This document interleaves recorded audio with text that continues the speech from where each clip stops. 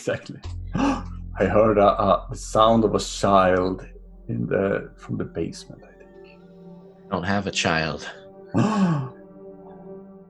Excellent. All right, I'm going to go set up my kid, probably with a cult book or toy. So, and I'll be right back.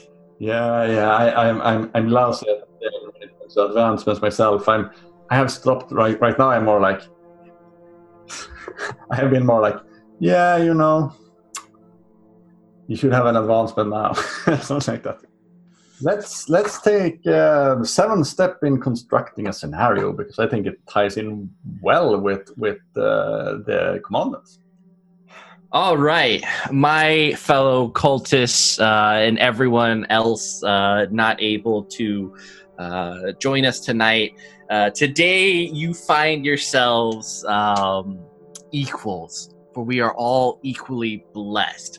For I have the pride, the privilege, nay, the pleasure of introducing to you a writer among writers, a writer who has been writing for a while, Peter Nallo. Thank you. This sounds like an intro to an old Monty Python sketch. I want. I thought it might be nice. I don't know. This amazing entertainer, and was just dragged on, and then you hear like, he couldn't come. Thank you very much. It's very nice to be here in this dark Swedish night. Lights. It's not that dark. Like as usual, it's not as dark. It's not winter, then it's dark always. Darkness, endless. So today we are talking about the 7 steps on writing a scenario. Previously, we talked about the 7 commandments of KULT and what you should keep in mind. But this is kind of more of you want to write for KULT, you should listen to this, because there's some great advice and great steps on how to have this complete, amazing scenario that you can brag to your friends about and take to conventions and stuff. So these 7 steps really in constructing or building a scenario, or building scenarios like in the style of Oakwood Heights or Island of the Dead or something like that. And this is not a checklist that you need to do in order. So it's not like you need to start with step 1 or step 2 and step 3. I would say that you can start anywhere, and you would probably work on all the steps simultaneously. Because I have never worked with like a project like I'm doing one by one, and what sparks the imagination and sort of the seed for the scenario can be anything and start anywhere. So I would say that the first step when you are building a scenario for KULT as a game master, I call it concept and setting. Try to come up with a concept, and the concept is really what is the scenario about. Mm-hmm. The setting is when and where. So if you have like Oakwood Heights, of course, crime scene investigation in Detroit, 2015, Island of the Dead, survival horror on a tropical island, some year, I don't remember exactly. The dinner, La Cena? Yeah. Okay, yeah. Family dinner with a lot of trauma, 1960s Miami. And that is really the concept and the setting. And these almost see them as like 2 lists next to each other, and you sort of can scroll through them and try to combine them. Because if you take like Island of the Dead and you change the tropical island to Antarctica or the desert, how would it change the scenario? What characters would be in the scenario? If Oakwood Heights would be like a crime scene investigation on Antarctica on some base, and just by playing around with like concepts and locations and settings, you can sort of really discover new stuff. So if you take Oakwood Heights and say like, I want a crime scene investigation, and you place it in like 1794 in Vienna, or in Venice, it's like, this would be like the canals and masks and like flintlock weapons and that kind of stuff. Yeah. So it's very, very different. So, but try to figure out like the concept and the setting, and see like what is the scenario about. I mean, Oakwood Heights was set in Detroit. What was important about Detroit kind of during the modern era that was, I guess, beneficial to the scenario as a whole? I think that Detroit, it could have looked very different depending on what town I put it in. Mm-hmm. Detroit sort of fascinated me with the sort of the urban decay. The area Oakwood Heights, it has a cool name. Yeah. Pictures of it online where you had those small homes, and behind them you see the petroleum plants sort of rising up, and you had Sug Island, which is like, if you look at it from Google Maps, it's like completely black. It's like rusted industries and coals and old coal ships. It looks like another world, and it's sort of in the middle of Detroit. And I felt that the sort of fall of Franklin Mills and the decay of the city sort of merged in a way. So I think it was just a fascinating setting. Mm-hmm. That from very early on, I think that Detroit was sort of the core place of the scenario. Before I even knew, I was just looking at the map and like, oh, Oakwood Heights, that's a cool name, and that's that's why the scenario is called Oakwood Heights. Yeah, I knew I wanted to make it into a crime scene investigation because I knew I wanted to make a railroaded scenario. But very early on, I knew I wanted to use Detroit because it's a city that had at that time it hadn't been used in that many books, role-playing game books that I had read at least. That too is the scenario theme. The theme is sort of what is the underlying theme of the scenario? What is the scenario really about? Mm-hmm. And I think the theme is good to know because it keeps you aligned when you're creating the story. It's sort of that it aligns your ideas and thoughts. When you are sort of making decision, you can always lean back to what, like, okay, what is the theme of the scenario? So if you have like the theme rebellion or revolution. Okay, revolution is the theme. Okay, how should this character be framed? What should the location be here? So the theme is something that you have like in the background that sort of like should flow through everything. It doesn't need to flow through exactly everything because then it might be like too extreme. So it's like, I think it's always tricky when you are sort of, the theme should be there, but if you push a sort of agenda too hard, like it can sort of it can ruin the scenario. I think a good example, perhaps not thematically, but I think it's thematically, and some people might be upset, but sometimes there are these like Christian movies. Movies. I did watch one with Nicolas Cage. He was an airline pilot, and a lot of people disappeared, and it was like the end of the world. Oh, I think it was Left Behind. Yes, Left Behind, exactly. And I know it's a book series of that as well. It could have been an interesting concept, but theme was so pushed so hard. It was always like Christ, and then it was a monologue about like, oh, Jesus and all that. So it sort of destroyed the whole enjoyment. Yeah. Because the purpose was not really to make any good movie. It was like, preach about Jesus. And if you are making a scenario where it's sort of preaching about something, you should really tone it down to sort of and be there, but it shouldn't be like overtake the plot. Yeah, so it's a flavor.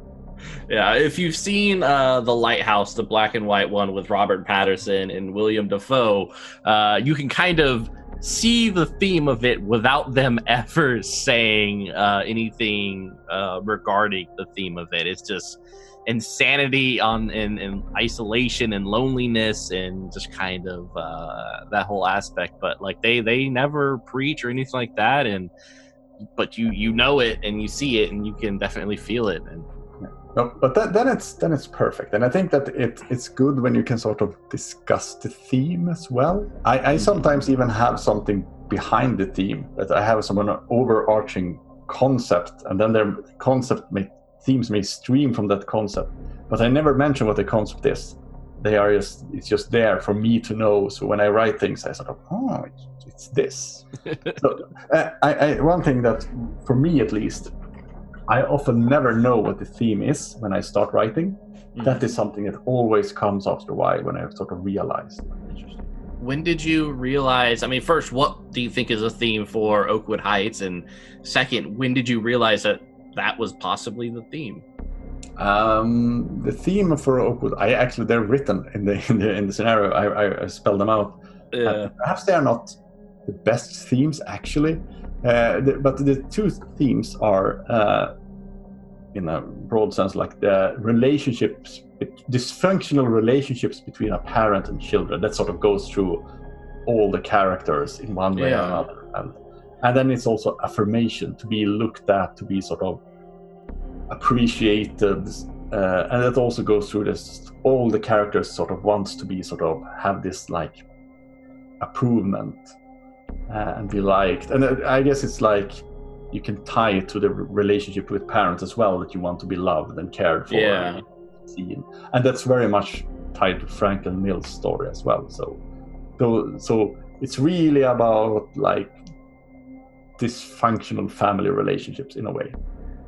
I just would want to say that about themes before I go to that some of the higher powers almost have themes of themselves, like Satariel has the power of the principle of exclusion, and when you add that to the scenario, it sort of merges in with the theme. But step number 3, it's the plot. It's sort of, what is the story about? And again, Oakwood Heights, well, the plot of Oakwood Heights is really, it's about Franklin Mills, who tries to flee from his fate, which is to be taken by a Nephirite after his death. That's sort of the plot. He tries to escape his fate, and he does horrible things to do it, and then the players undo everything by mistake. La Cena is a family in Miami that longs for their lost son, and they have a lot of sort of longings and broken feelings, and that sort of creates a dream creatures that comes to visit them. Atrocity Exhibition is about a woman who seeks to escape death and tries to resurrect her old lover that can give her immortality.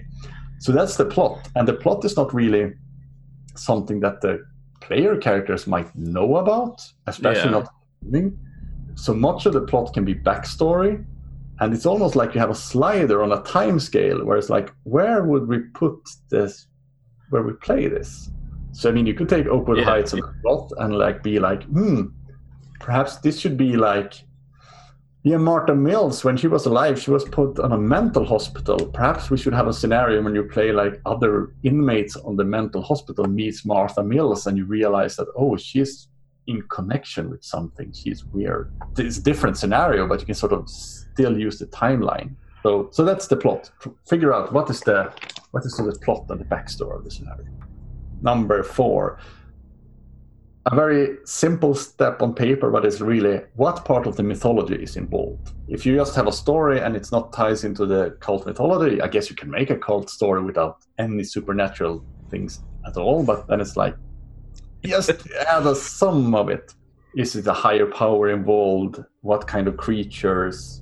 What makes this scenario cult and not random horror? So that's a short and easy step in a way. Yeah, but it sounds like you definitely at least have to look through the mythos and figure out how exactly the mythos, kind of going back to the 10 Commandments, interacts with your scenario, so that it's just not there's a scary monster or this is just a mundane, I mean, in the case of the driver, like just a mundane ride through the hills. Yeah, except that you might have a bayonet that is smeared with blood that have special powers. Who knows in the driver? Yes, exactly. I would say that yes, and first of all, it's 7 commandments and not 10. You are too biblical here. I know, right? I keep going right back to it. Yeah, I know. I guess the 10 commandments has sort of a bigger impact in the world than the 7 commandments of KULT. I think that the higher powers are something that often is involved, because what principles are involved in the scenario, and often you can sort of see that in the scenario, like, oh, this should probably be Kether, or it should probably be Satariel or something like that. So when you are building the scenario, you don't have to decide this from the beginning either. It's like something like, perhaps it should be the children of the underworld, or yeah, discover it. Yeah, and especially kind of going back to the blind leading the blind on the other video. It's you can pretty much write a scenario and look through the cult book and figure out what would the supernatural element be within this scenario, because there's between all of the themes and concepts of the angels and archons and such, you're gonna find someone who would definitely be a part of your adventure. Yeah, you can create things in many ways. You can make very different kind of creatures and stuff. So you can do a lot of things on your own, but as long as it feels cult and tied to the mythology, I think it works. Step number 5. Yes. This is a bigger step than step number 4. It is the player characters. I think that role-playing games in many ways are different than movies, books, and TV. In movies and books and TV and all other media, it's so obvious that the characters in those stories are tied to the stories. Yeah, they're integral to the stories. They are about these characters. In many role-playing games, you have like a story and a scenario, and then the players have made their characters, and they just like throw them in there, and they are not at all connected to the story as such. They're just moving through the story and like doing stuff. Again, Call of Cthulhu is like the best. You need library use, Egyptian hieroglyphs, and credit rating, and what your name is and who you are is completely pointless. We don't even want to know. Go out and see if you play the Masks of Nyarlathotep and see how many times you die. Yep. Yeah, that's how it is. But in Cult, since it's so focused on the characters, it doesn't really work. And in this kind of scenario, you can really go two steps. You can either you as a game master for the scenario write the characters completely by yourself, tie them to the scenario, like in Oakwood Heights, where you're like, here is your character, or pick one. Or you can let the player create characters after very specific rules. So you can say, like, you should have these abilities, you should be sleeper characters, these archetypes are not okay. And there are, for example, in the upcoming scenario, it started and ended with Screams by Matthew Dawkins. The whole first part is a character creation. You don't use anything of the core rules. It's like, do these steps, assign the attributes, choose advantage, what kind of character are you, because it's so tied to the scenario in itself. So experiment with that. And here I think you as a game master should really play around with the rules when you're building a scenario. Don't care anything about the archetypes and like how many advantages, disadvantages. Do whatever you want, what feels right for the scenario. You can come up with new advantages, you can, tweak things. So shape them to the scenario, I would say. Yeah. But keep the player characters aligned with the scenario you're creating.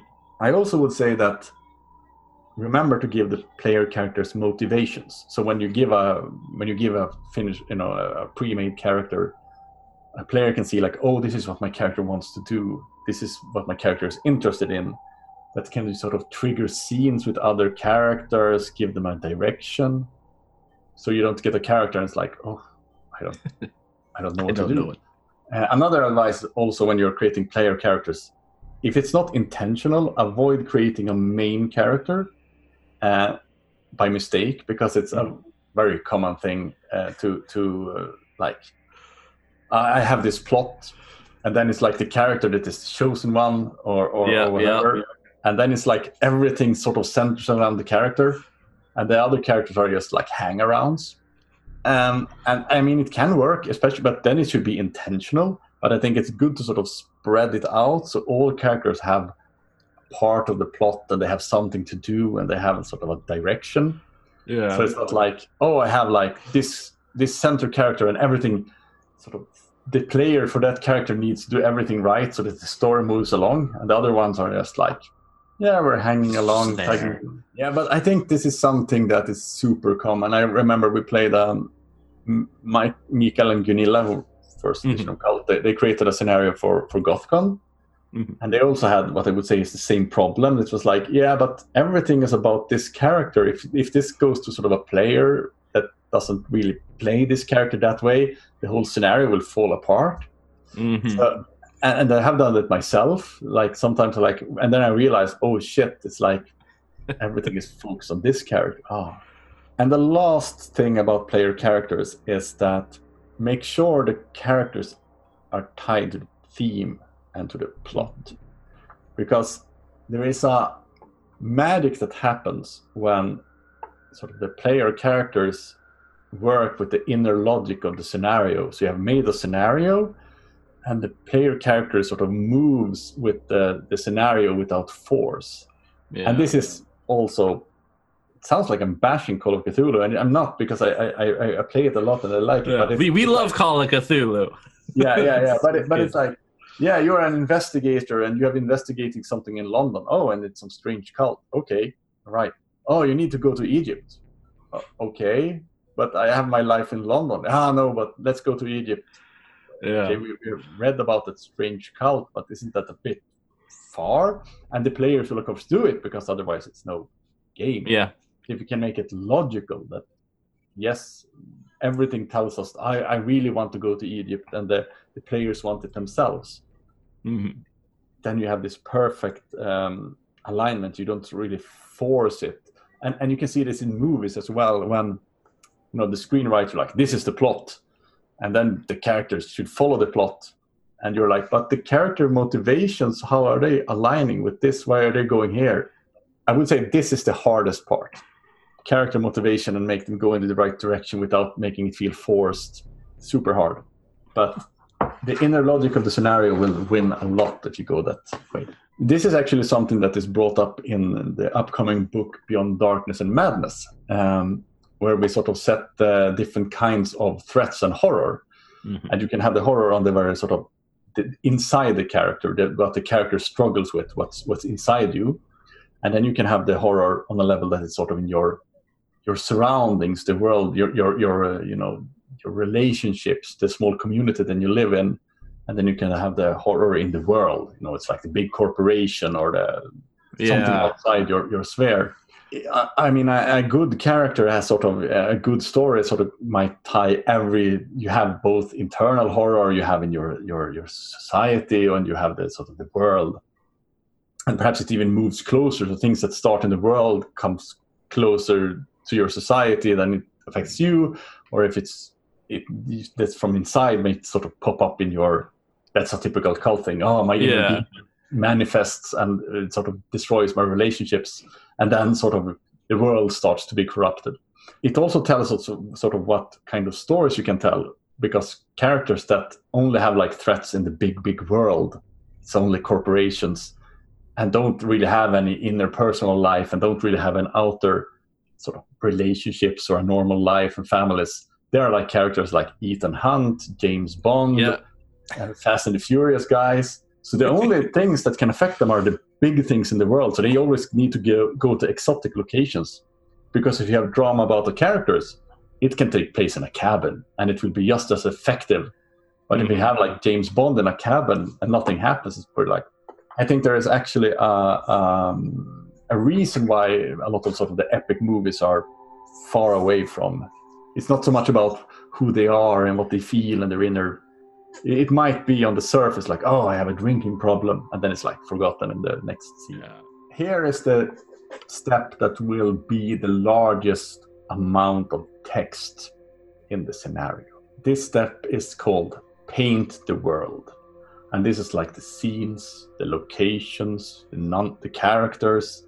And if we imagine the world and the scenarios are like a blank piece of paper, each of these things is a hub on the paper. This is like the ship at Saga Island is a hub. The house at South Waring Street is a hub. Martha Mills is a hub. Every sort of text that has a headline almost is a hub on that paper.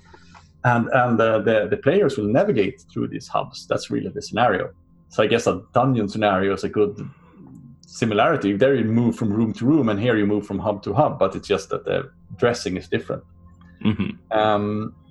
And of course, sometimes you need to reach a hub so you can unlock or discover a new hub. But this is what you are writing. In the Oakwood Heights, I said some hubs would be like the ship, the house, and all that. Here you really want to make the hub stand out and be memorable. For example, if I made in the beginning of Oakwood Heights, I made, first it took place in a house, and then the end scene took place in another house. And I realized it becomes super confusing if it's two houses. So I moved it to a ship, just because to try to sort of, in the player's mind, become different. Try to make those hubs memorable, and here again, try to make the character motivation lead them to these hubs. Mm-hmm. And remember the scenario themes to the hubs. So this is like creating all the hubs, all the parts in the scenario. And in these hubs, you can, I have thematical connections, and you can plant hooks in the hubs so that are tied to each character's dark secret. So when you come to the house in Oakwood Heights on South Waring Street, there is in the house description of the house, like Felicia Jenner, this is something that might happen. Yeah. Eden Kostroff, this might happen. So there are individual connections to the houses. So it's a lot of writing and rewriting and adding things and tweaking things and sort of giving the game master the tools. So when a player reaches this hub, there are things there to use. And you only need to make the central hubs, because then the game master will improvise the rest. So if they stop at the gas station, the game master will improvise the gas station hub and the gas station attendant and what happens there. And if that hub becomes really important because it's a fun place, then it will be more a permanent hub that you want to write down and describe. So I think that thinking about it as hubs and like what will they contain and how do we make them stand out from each other and how do we make them memorable is yeah. I think that definitely helps kind of organize the space or the paint that you're on that white canvas as you kind of fill in the areas around the hubs. And by the time you're done with it, it's kind of this full canvas, hopefully. Yeah, exactly. And it's sort of the intrigue. And when you're crafting a campaign in Cult, then you are making an intrigue map with all the characters and locations. In the scenarios, we're not sort of painting it out, but it's still there. So it's... And I often make a mind map myself and sort of see like, is this connected in a good way or not? The last and 7th point is actually very short and very simple. And it's really to give an extra thought when you're crafting the ending of the scenario. What are possible different outcomes? Of course, you're playing with a group of players that can go berserk and do weird things. I played with a group that never came to the ship when it was Oakwood Heights. They never came to the ship. They stayed in the house the whole time. I'm like, oh my god. But give the game master different alternatives, like different possible endings, so the game master can read them and like, and then improvise from that. So those are really the 7 steps on building a scenario. And you don't work with them step by step. You do them simultaneously and you go back to it. And I would also say that when the first draft is finished, it can be a skeleton. You should play test it because you will find out a lot of stuff when you're play testing it and see that some scenes doesn't work. Some scenes should be, moved around. And you want to add things, you want to change the location. And you can also let the player read it and give feedback. So I think that just because you have finished the first draft, the scenario isn't finished. You have finished one draft of it, and then you need to sort of work with it and test it. But then you have at least something to sort of test with. Yeah. How many drafts and play tests did you go through before you abandoned Oakwood Heights? Probably 6 or 7 drafts, I think. Some things changed a lot several times, but it's and playtest I did quite a lot because we ran it on a convention, so it's a lot of playtesting during that one, and I tested it several times with different groups, and had different outcomes. I also think one important thing when you get feedback is, of course, that you should listen to feedback, but you should also remember that the scenario is not for everyone.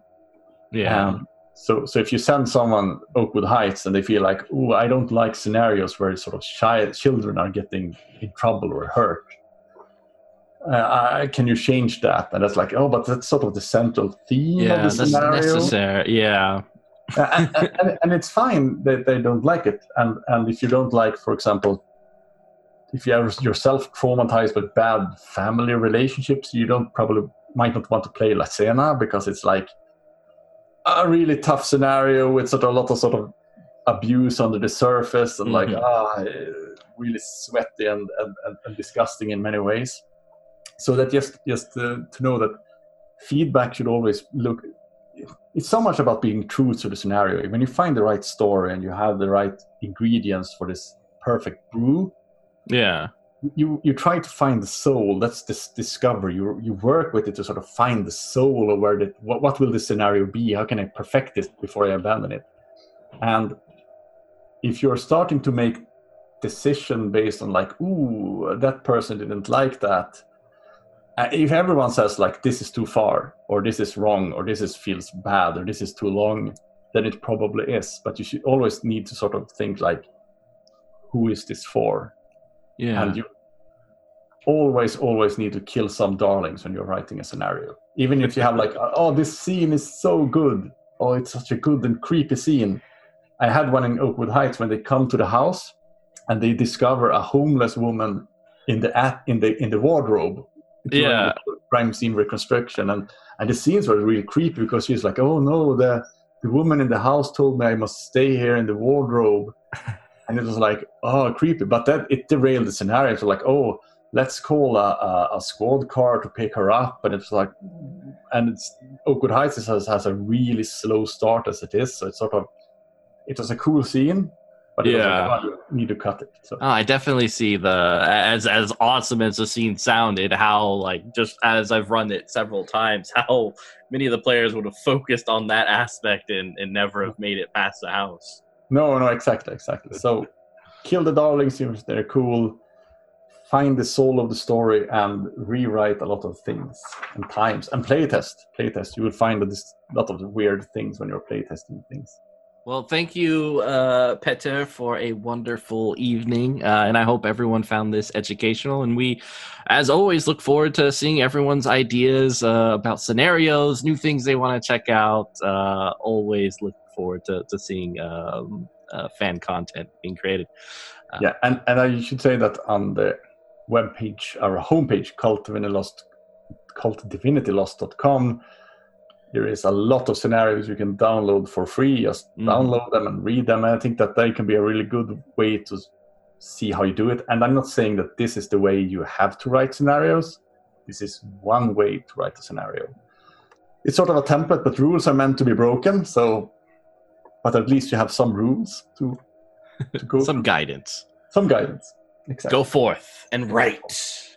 Exactly. Let's see what you are creating. Some mad creations.